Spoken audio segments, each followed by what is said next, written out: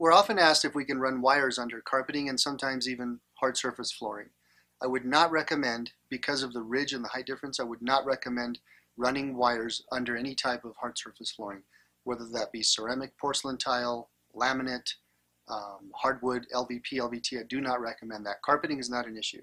Typically, if you use a pad thick enough and the carpet is not a flat woven Berber type carpet or a commercial carpet, it's pretty easy to go ahead and run those wires. We don't actually run it under the padding, we run it through the padding. In other words, we'll just make a slice in the padding.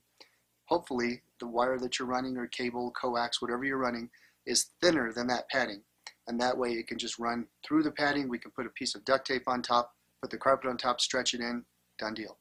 Hard surface, again, I do not recommend that you do that. In that case, you'd probably want to run it behind the baseboards or through the walls, or look into a wireless system.